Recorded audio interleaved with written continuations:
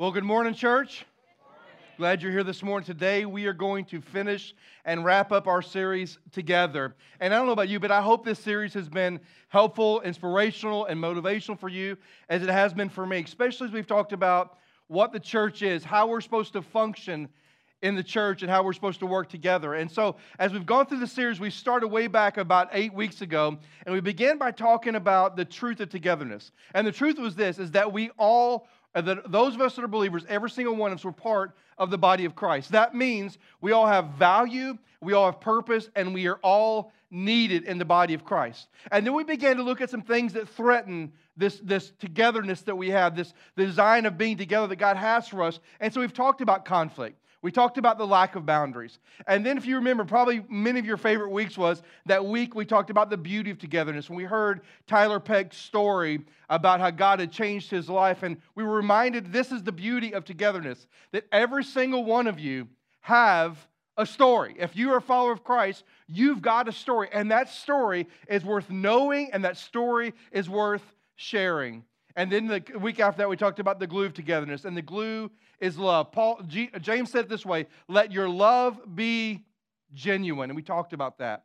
And then last week, we talked about God's design for togetherness, and God's design is found best in the prayer of Jesus in John chapter 17, when Jesus prayed this, that we may be one as He and the Father are one.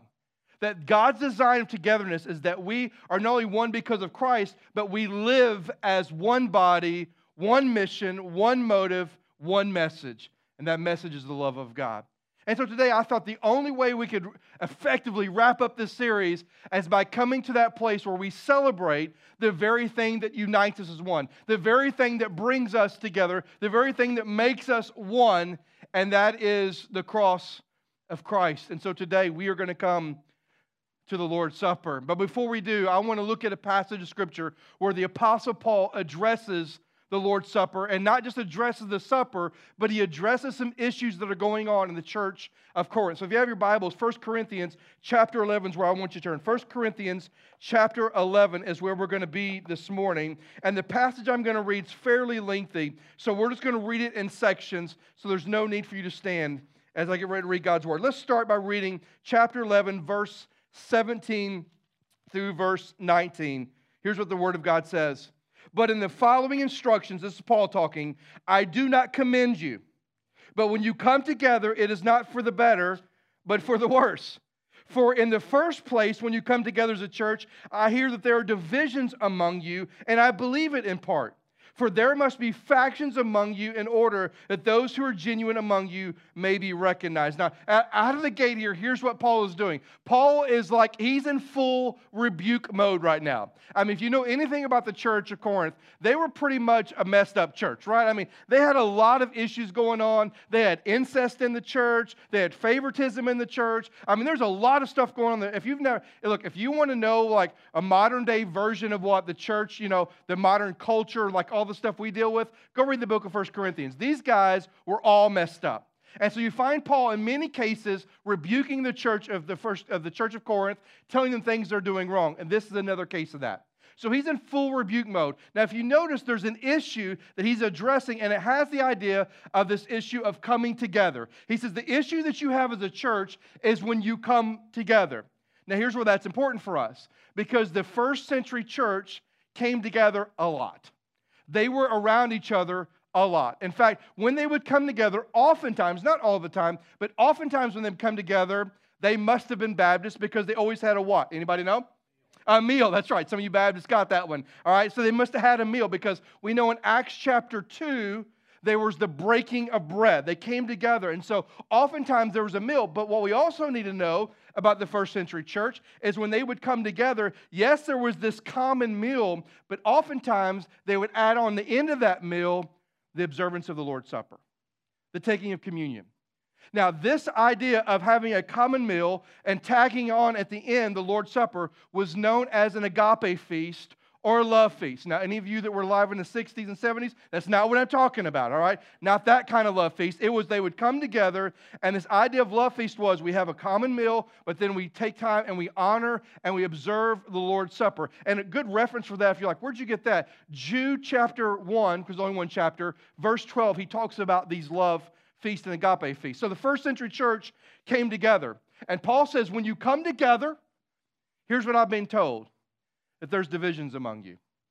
In other words, there's some dissension that's going on among you, and there's some discrimination that's going on among you. So when you come together, instead of it being a time of real koinonia fellowship, and instead of when you come together it being a really amazing time of worship, instead when you come together, it's all about self-indulgence. When you come together, it's all about disputes and disagreement. And so Paul's like in full rebuke mode because he's like, I am about to write something to you and I'm not commending you. So if he says I'm not commending you, what's the opposite of that? I'm condemning you, right? I'm condemning what you're doing right now. And so Paul addresses this idea of the coming together, this common meal and this Lord's Supper, and he does it by addressing 4 different things. And the first thing he addresses is found in verse 20 through 22. Look with me as I read. He says this in verse 20. He says, when you come together, it is not the Lord's Supper that you eat. For in eating, each one goes ahead with his own meal. One goes hungry and another gets drunk. What? Have you ever been frustrated with somebody, maybe your kids, maybe your spouse, and you're like, what? I mean, you're like so frustrated. You're like, I don't know what to say. So I'm like, are you kidding me? That's basically what Paul's saying. Are you kidding me? Do you not have houses to eat and drink in? Or do you despise the church of God and humiliate those who have nothing? What shall I say to you? Shall I commend you in this? No, I will what? Not. I'm not going to do it. Now, when you read this, here's what Paul addresses first. He addresses discrimination in the Lord's Supper. The first thing I want you to write down, it's on the screen, he addresses discrimination in the Lord's Supper.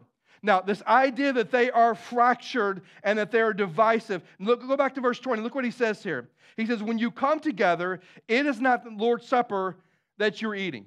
So he says, when you come together and you have this common meal and you partake of the supper, you're not really partaking of the supper. You think you're taking the supper, but what you're doing is not observing the Lord's Supper. What you're doing is you're treating it casually. There's no reverence in it for you. There's nothing that you're paying attention to the nature of it. You're just eating a continuation of a meal. Paul is saying, listen, I want you to know that you may be taking the elements of the supper, but there is no heart behind what you're doing. Listen to me. This is like Paul's pointing a finger at them as he's writing this, going, listen, you come together and you're taking the supper, but what you're doing is not taking the supper.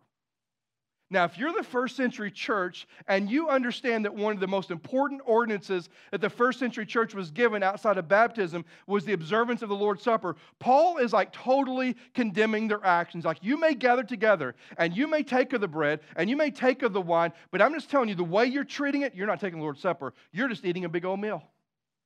And you're adding on to it at the end. And then in verse 21, he gets a little harsher with the finger pointing. Look what he says in verse 21. He says, for in eating, each one goes ahead of his own meal. One goes hungry, and another gets drunk. Now, here's what he's saying. He said, when you come together, all of you come together, you're discriminating against one another. Now, what he's talking about here in this particular verse is the common meal. The common meal said, when you come together, before you even get to the Lord's Supper, when you come together, there's no sense of community among you. There's no sense of togetherness. The wealthy always eat first, and so that's what you're doing. And the poor eat last. And what the wealthy were doing is they were gorging themselves and they were getting drunk, according to Apostle Paul. And that means those that were poor that showed up, they weren't getting anything to eat. And Paul's like, look, what are you doing here? Now, you say, well, Doug, that's pretty cool. Well, listen, here's why it's even worse than what you think, is because that's what culture did. And this day in culture, if you were coming to a meal and you were wealthy, you always ate first. And you always could eat and drink as much as you want first. And if there was any left over, the poor people, the ostracized, the marginalized people, then they could get what was left over. And oftentimes, there was nothing left over. So they had taken a worldly, cultural kind of discrimination issue, and they had brought it into the church. Are you with me on that, church? You understand that? They brought it into the church. And so Paul said, listen, when you come together, you're discriminating against one another. There's some that are gorging themselves and getting drunk, and others are left out. When people come together in the body of Christ, while that should have been such a picture of unity, rather it's a picture of discord. Now, you can imagine if they were doing that in the common meal, how much more were they doing that in the observance of the Lord's Supper, right? And then look what he says in verse 22. I love this. Paul just pulls no punches. What? Like, what are you thinking? Do you not have houses to eat and drink? Or do you despise the church of God and humiliate those who have nothing? In other words, when you let those that are poor go hungry and you don't bring them in and share in the common meal and treat them respectfully as we take the Lord's Supper, you are humiliating them. You're humiliating them. And when you humiliate them, why are you doing that? Is it because you hate the church? I mean, he's like after them. And then he says this, what shall I say to you? Shall I commend you? This I will not do. I'm not going to commend you. I'm speaking against you. What you are doing is wrong. Now, here's why that is so important for us. It's because they took a cultural issue, a thing in the culture that was discriminating against those that were the less thans, and they brought the same ideology into the church. And Paul calls them out.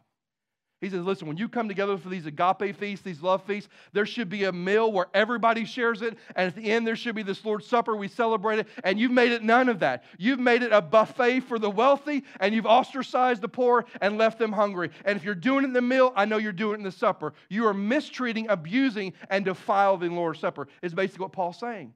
So he addresses first the discrimination that's going on in the church, and the second thing he addresses is found in verses 22 through 25. Now, just before we read that, let me say something. Once again, if I was the Apostle Paul, I would follow my train of thought on the condemnation side of things, right? I'd be like, now I'm going to pronounce judgment on you, right? Anybody else like that? Like, you so screwed this up, let me give you a litany of the ways that I pray that God is going to judge you, chastise you, and bring you back to where you ought to be. I mean, I would find great joy in being able to do that, wouldn't you? Yes, you would love. Some of you are like, no, I'm too spiritual. Like, no, you're not. No, you're not. You would do it too. You would love to pronounce judgment. Paul doesn't do that. Paul lays all his cards on the table and says, listen, there's some real discrimination going on in the church of Corinth, especially as it revolves around this common meal and the Lord's Supper. And he has a couple of ways he could go here. One way could be like continuing in this idea of condemnation, or he could bring them back to the basics. Hey, you've gone so far astray, let me bring you back. Let me put it back on your radar what this thing really is all about. Now, for most of us, which way will we go?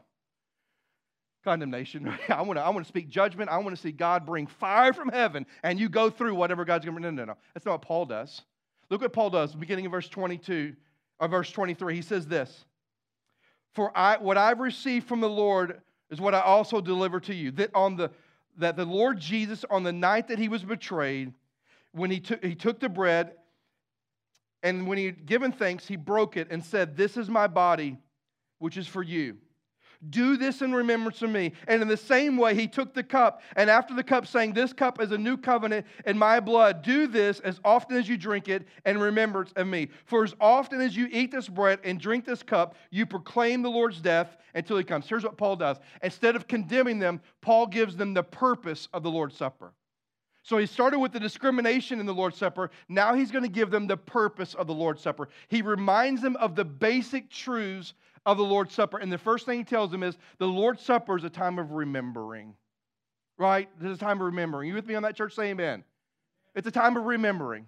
Now, obviously, in the context we're reading, it's remembering what Christ has done for us. But if you were a first century Christian in the church of Corinth, you were most likely Jewish before, and you're a Jewish Christian now. And so part of that remembering would have also taken them back to remembering the original Passover meal, the original Passover service. Now, remembering the original Passover wasn't a bad thing, because the original Passover meal was all about how God delivered his people. Do you remember Passover, right? That the Israel's in Egypt, and then God sends how many plagues?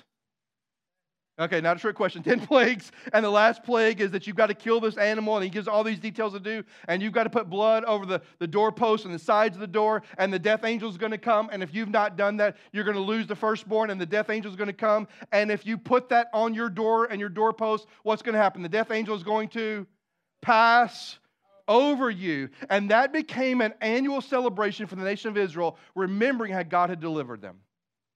So part of this remembering for these church in Corinth is remembering how God had always delivered them. Going all the way back to their ancestors in Egypt, God was a God of deliverance. Now, this Passover meal that they would have thought about really focused on, just quickly so you know, focused on 4 cups. There were 4 cups associated with this Passover meal. The first cup was the cup of blessing. And it really was a cup when they took it, they would be remembering and talking about the blood of the Passover in Egypt, the blood of the lambs that were spilled at the homes, that was put on the doorposts while they were in Egypt. They would have thought about that moment. The second cup would come later in the meal, and it would come after the patriarch of the family got up and broke the matzah bread, and then they would dip the matzah bread into bitter herbs, reminding them of the bitterness of being in slavery, and then they would have taken the second cup. The third cup came after the meal. And the third cup was that cup they took and celebrating how God had delivered Israel from the hands of the Egyptians. And then later, after the meal, like way after the meal, they would have come to a fourth cup. And the fourth cup centered around the coming kingdom. That one day the kingdom is coming. One day the Messiah is coming. And then they would sing a hymn, and that was the end of the meal. My point is this, is that when he calls them to remember, he wanted them to know that the purpose of the Lord's Supper, it is a time of remembering. Remember how God had always been faithful. Some of you need to hear that this morning. Because you're wondering, God, why are you doing this? God, why is this happening to me? God, what's going on? Listen, God is always faithful. You need to let truth trump feeling. You need to let truth trump the facts. You need to be able to look at your life and go, God has always been faithful. Can anybody say amen to that? Now, I know some of you, sometimes you don't feel it. Sometimes you can't buy into it, but it doesn't change the truth that He is. And so it's a time of remembrance. When he calls them to remember, it's a time of remembering that God is always faithful. But it's also a time for those Christians and us as well. It's a time of reframing. Here's what I mean. Reframing the Lord's Supper, realizing this. There's a shift that happens from celebrating Passover to the Lord's Supper. What I mean is, there's a moment that there was a shift for them and a shift for us where it's not celebrating a lamb that was sacrificed, but celebrating the lamb that was sacrificed. So here's what you need to know. The reason I talked about 4 cups is because Jesus on the last night with his disciples, John 13 through 17, you can read it later. Matthew has an account, Luke has an account. When Jesus spends those last moments with the disciples, it's right before the second cup and right at the third cup, Jesus would have taken the story of Passover and he would have shifted the narrative. And in shifting the narrative, what he's shifting is this notion that, listen, it's no longer about a Passover lamb. It's about me.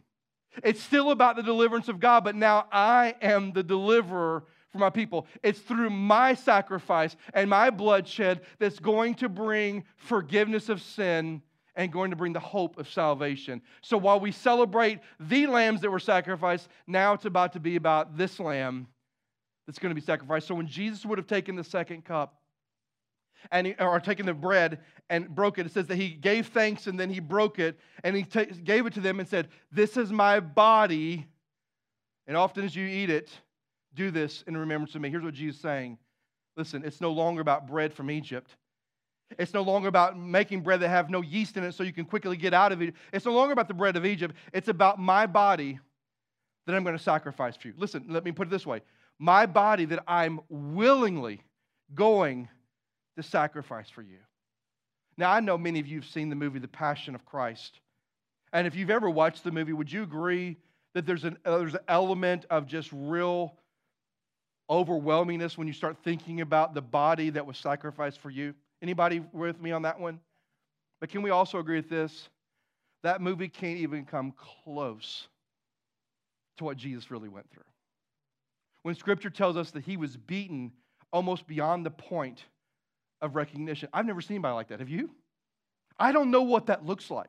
But I know Hollywood can't capture it. I know that we can't envision it in our own mind. But to think about that this is what Jesus did. As he broke that, as he gave thanks for the bread, and he broke it, and the disciples are thinking, we're about to get a traditional Jewish blessing with a God. We're about to take a traditional Jewish meal with this bread. And all of a sudden, Jesus pivots the meal and goes, oh, by the way, this is no longer about bread of Egypt. This is my body that I'm going to willingly sacrifice for you. Do you think there was a pin drop moment in the room if you were the disciples going, oh, wait a minute. That's not like every other Passover meal we've taken. Jesus, you're saying that this bread now is a picture of your body that's going to be beaten, bruised, battered, and sacrificed? That's exactly what I'm saying. And I just want you to know this morning, there should be something in us that is overwhelmed by the price that Jesus is willing to pay for us. There should be something in us when we think about the cat of nine tails and the lashes that he took and the blood that was spilled for us. There should be something about us when we think about the body that was beaten, the ridicule, the rebuke, all those kinds of things we know that happen. There should be something about it that goes, you mean you love me that much that you are willing to sacrifice your body for me? Are you sure? Yes, exactly. I'm willing to do it because you know why? I love you. None about you. I love all of you. But I would not give any of my boys up for any of you. Would you? Would you give up your kids for somebody else? No. I love you, but at some point my love's conditional because I'm not giving my son. The Father gave His one and only Son to sacrifice His body. So when Jesus had this bread and broke it, He said, listen, by the way, this is no longer the bread of Egypt. This is a picture of my body, which I'm sacrificing willingly for you. And then as He took the third cup, He would have taken the cup and He would have said, okay, listen, this cup, now what does it represent? It represents, He would have normally said how it represents how God had delivered Israel from the hands of the Egyptians. But instead He says, this cup is a new covenant of my blood which is being poured out. Take it, drink it, and do it in remembrance of me. Once again, a pin drop moment. I go, well, wait a minute. This cup has always represented, Jesus, how God delivered Israel from Egypt. But now you're saying this cup represents how you're going to deliver us from sin, death, and the grave? Yes. This cup is about a new covenant. See, the old covenant was wrapped around in the sacrifice of animals. And here's the problem with that. Animals had to be sacrificed over and over and over and over again. Are you with me on that? But this new covenant is about a sacrifice of Jesus that is once and for all. One time, one shedding of His blood, and forgiveness is for everyone. And so Jesus would have taken that cup and He would have said, listen, this cup now is a picture of my blood, which is going to be poured out for you. And listen, he says this. Paul says, he quotes Jesus, and he says, as often as you eat and as often as you drink, do it in what? Remembrance of me. Now, I know what some of you are thinking, Pastor Doug, you're belaboring the point. I know, on purpose. Because I want us as a body today to remember the price that was paid for us. Listen, I say this a lot, but I mean it. I pray that today when you think about the body that was sacrificed and the blood that was shed, that you don't get over that. That when you leave here in a few moments, you're going to be overwhelmed with how much God loves you. Because listen, isn't there times in the day, isn't there times in life where we feel unloved, uncared about, ostracized, isolated, and alone? And this reminds us we're never alone. He loves us so much, He gave the greatest gift that He could ever give, and that was His Son. And we need to think about the body that was sacrificed and the blood that was shed. Because without the shedding of blood, the Bible says there can be no forgiveness of sin. And Jesus was that sacrifice. So the purpose of the Lord's Supper is a time of remembering. It's also a time of reframing that it's not about bread and not about animals. It's about the body of Christ and the blood of Christ. But it's also a time of proclaiming. Did you pick up on what Paul said in verse 26? As often as you eat this bread and drink this cup, you're proclaiming the Lord's death until He comes. In other words, when we take the supper in a moment, we are proclaiming our sinfulness. Anybody in the room besides Tyler that's not sinful? Anybody that's not sinful? Liar. Okay, so we know we are, right? Listen, when we take of the bread and we take of the body, what are we proclaiming? Our love for the Lord. Yes, I know that. But you're proclaiming that you were dead in your sin and that you needed a Savior and that Jesus took your place. There's a really big theological word called propitiation, and you probably shouldn't say it out loud very often, but it's propitiation, and it literally means Jesus instead of us. He was our substitutionary atonement. He took our place on the cross, and He paid our debt. And so when we take the supper, yes, it's a time of remembering. Yes, it's a time of reframing that's all about Jesus, but it's also a time of proclaiming that I recognize that I am a sinner, that I am sinful, and that I need a Savior. And that Savior is Jesus. And then the third thing he begins to address after he talks about the purpose of the Lord's Supper, the third thing is the preparation to take the Lord's Supper. Look at me in verse 24 through 25 again. He says this, and when you give thanks, he broke it and said, this is my body, which is for you. Do this in remembrance of me. And the same way he took the cup, and after the supper, saying, this cup is the new covenant in my blood. Do this as often as you drink it in remembrance of me. One of the first things that we have to do in preparation for the Lord's Supper is to remember. Remember the sacrifice of the body. Remember the blood that was shed. But it's not only about remembering his sacrifice, it's also about examination. Skip down to verse 27. Look what it says. Whoever therefore, Paul says, who eats the bread or drinks the cup of the Lord in an unworthy manner will be guilty concerning the body and the blood of the Lord. Let a person examine himself then, and so eat of the bread and drink of the cup. For anyone who eats and drinks without discerning the body eats and drinks judgment on himself. In other words, Paul says, listen, before you come to the supper, yes, it's a time of remembering, but it's going to be a time of examination of your own heart. You have to examine yourself. What does that mean, Doug? Well, that means I need to look inward and start examining my motives in life. What drives me in life? I need to look at my behaviors. How am I living life? I need to examine my attitudes, my thoughts. I need to take a hard look and see, where's the sin? You know how David said, Lord, search me and know me. Show me any offensive way in me. That's what examination is. It's getting before the Lord and saying, Lord, would you just pinpoint all the sin that's in my life? Would you call out my bad attitudes? Would you call out my wrong behavior, Lord? Would you call out my wrong motives, Lord? Would you reveal all those things to me? Now listen, here's why we don't like examination. Because it hurts, doesn't it? Come on. If we really look into the depths of our own spiritual lives, some of us would have to be confronted with some sin that we've not dealt with. And part of examination is going, okay, Lord, now expose it, but now I need to deal with it.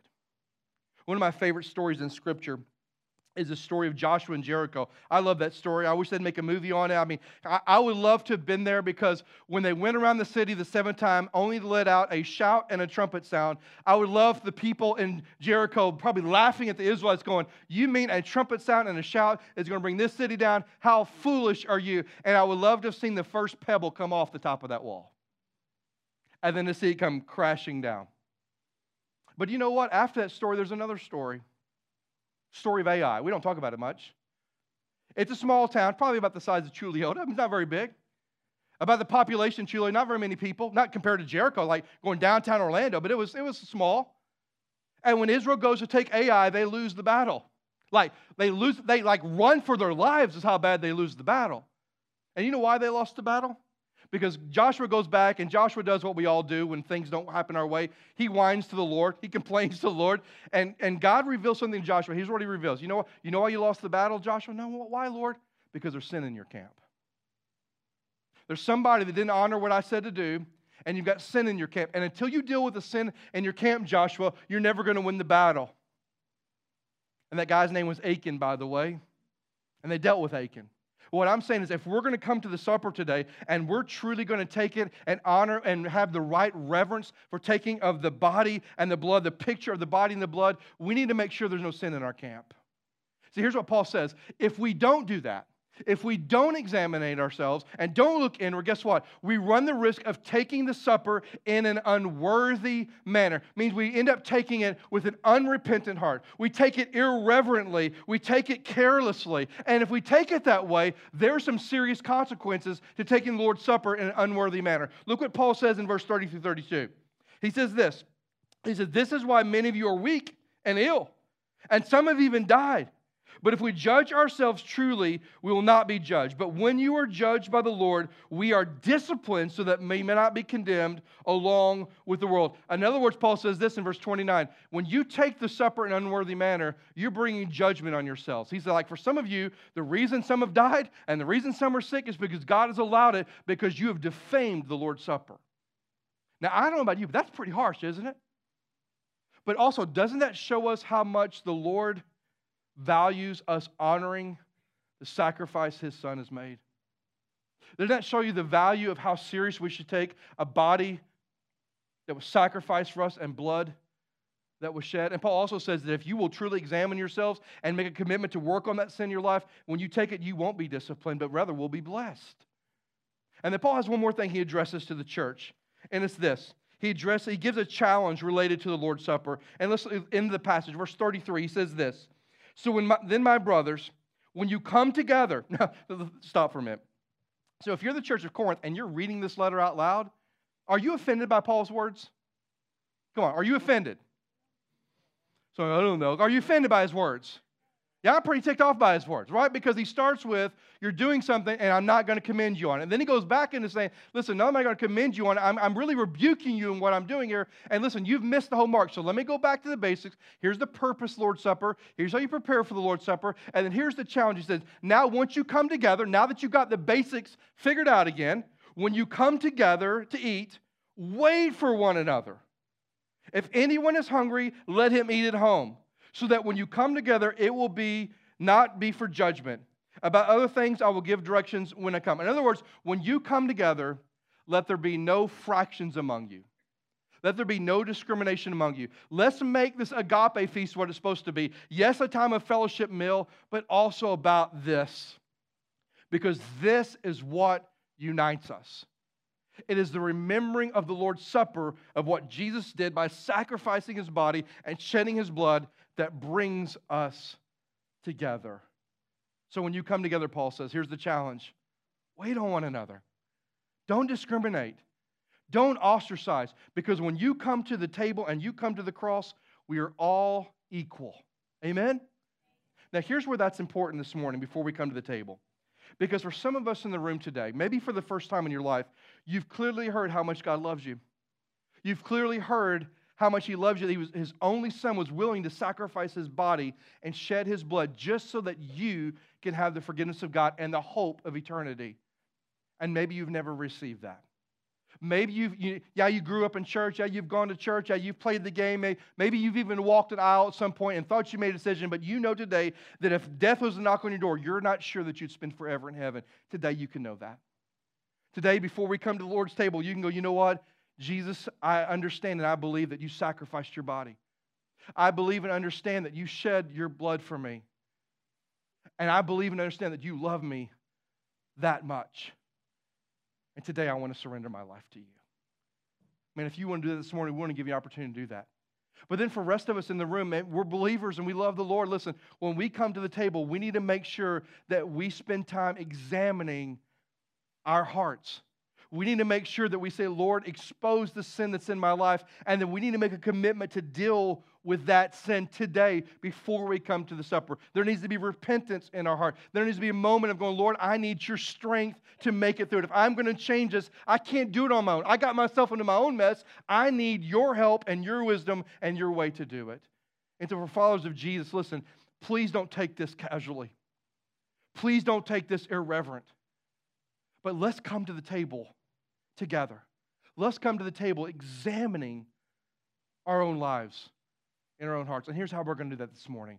In just a moment, I'm going to pray for us, and I'm going to ask you, you can stand and sing if you want to. You can stay seated. We're going to have Don and Terry are going to be over here, and Pat and Willie are going to be over here. And if you just need somebody to pray for you, like we've been doing the last few weeks, just step out on those sides. I'd love to pray for you. Maybe you want to take your family with you. Go, you know what? Hey, we're struggling through some stuff. I'm going to take my whole family because we need prayer. Listen, there's power when you have godly people praying for you. There's power in that. And so maybe you just need to slide to the side and say, would you pray for me, or would you pray for my family? Or if you want to come to this altar, whatever it takes, I want each one of us to take some time to examine our own hearts. And then after we sing the song and then we examine, then we will come to the Lord's Supper. Let's pray together. God, I love you. I thank you for today. I thank you for the power of your word.